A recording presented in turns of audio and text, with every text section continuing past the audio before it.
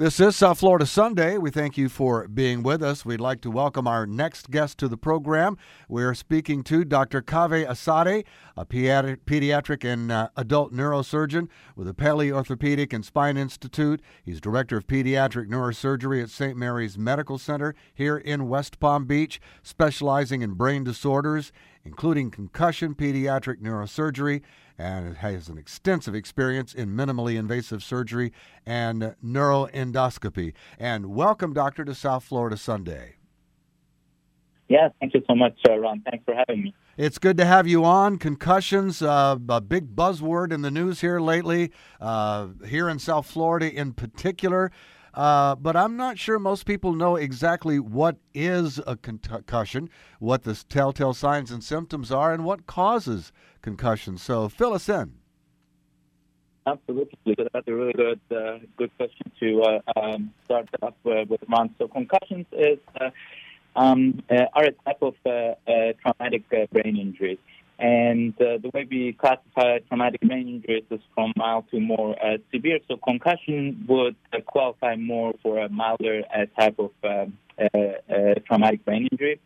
Now, having said that, I want to be very clear here for the listeners. Even though there's the word mild in there, there's really nothing mild about the concussions. And everyone who really has a family member who has had a concussion, a child, or has treated a patient with a concussion knows they can have a large number of issues or problems associated with it. Some of the most common ones are headaches, dizziness, just getting fatigued easily.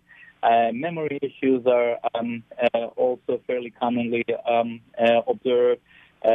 Some patients can get very sensitive to light sounds, and the list is quite long. And some of those symptoms, again, a person after a concussion experiences can be pretty significantly limiting as to what the person can do.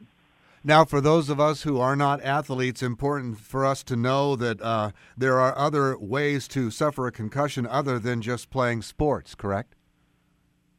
Absolutely. So, obviously, I want to say, the most commonly maybe when we refer to concussion, in association with, a kind of a sports head injury, which the most common, honestly, is not necessarily like organized sports. It's someone falling off their bike. With or without the helmet, someone can suffer a milder form of brain injury or a concussion.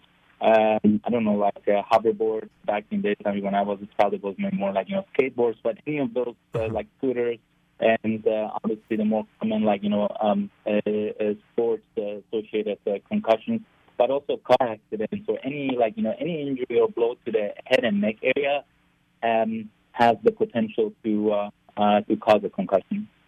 And how does a concussion affect the brain? So what happens during a concussion is that the brain is being shaken or moved around rather rapidly inside the skull, and that can cause some of the fibers, which are connections, how different parts of the brain talk to each other, that those fibers get irritated or they get stretched. And that's what causes those symptoms. Sometimes those fibers can get ripped, meaning the connections are completely disrupted between one part of the brain to the other. And those are the times where we see more severe or long-lasting symptoms.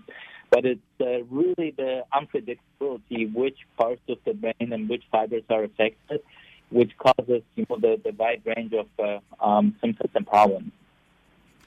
Now, does the severity of the concussion have a direct relation to the recovery time from a concussion? It's if we would be able to reliably grade concussions, I want to say yes. The biggest problem with concussion is really with all the fancy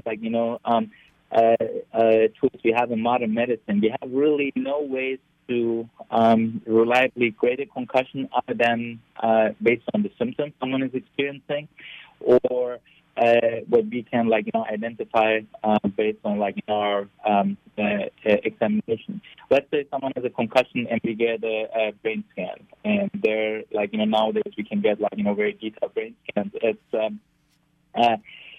any of those scans usually for concussion is negative, meaning the scan looks normal, but the patients are still experiencing very significant issues. That's why it's very hard to reliably grade a concussion. That's more how someone is improving. How they're doing a day later, 2 days later, a week later, and so on. That's how we know possibly the severity of the injury on the inside. I guess the most important message for folks listening to our conversation is that if someone suspects they may have suffered a concussion, it is important to seek medical care as soon as possible. Most definitely, absolutely. As far as good starting point is if it's obviously sport-related injury, the team doctor. If it's anything at school, a child falling or so, the school nurse, otherwise pediatricians, family doctors are also very good starting point. If a child is, let's say, feeling more sick and they're vomiting and they just don't look right, obviously emergency room visit would be indicated. But usually most pediatrician or family doctors are very good to guide the families to someone who's more specialized or more commonly treats patients with concussion. Is the brain capable of repairing itself following a concussion, or in most cases, or in some cases, is some type of surgery recommended? So surgery for sure not. And the good news, I guess, here is that the vast majority of concussions do heal by themselves, and everyone is different as far as how long that healing process will take. It can be anywhere from a few days to 14 days, where most symptoms start improving or resolving, and but there are some instances where patients can have symptoms even many months after the initial injury. We're talking 3-6 months or even longer after the injury, that they still get fatigued easily, or their memory is not as sharp, or they still might be getting headaches. And the key here really is to know that there are a number of things where we can help with, not only identifying those issues, but also with very focused therapy, depending on what those issues are. If it's memory, or if it's more balance issues, that it would initiate the therapies tailored on the symptoms. Someone listening to our conversation that would like to know more about concussions, about the cause, about the effects, about the treatment, and maybe find out more about you and the great work that you're doing at St. Mary's, where would they go? So as far as finding out more about concussions nowadays, with the internet, I want to say the CDC has wonderful little videos, but also just information material for families, and it's easily found under CDC concussion or CDC headset. And otherwise, again, finding us, usually the primary care or the pediatricians, they initiate the referral for someone to come see us.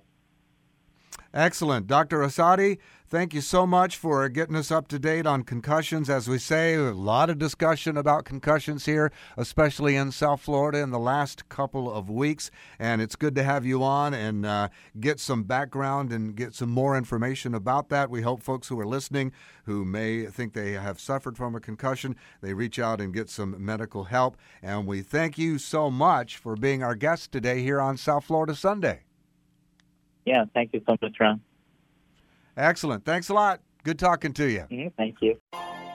Peloton, let's go. This holiday, with the right music and the right motivation from world-class instructors, We're going to pick it up a notch. It's the holiday season. you might just surprise yourself with what you're capable of. Work out to thousands of live and on-demand classes, from running to cycling to yoga.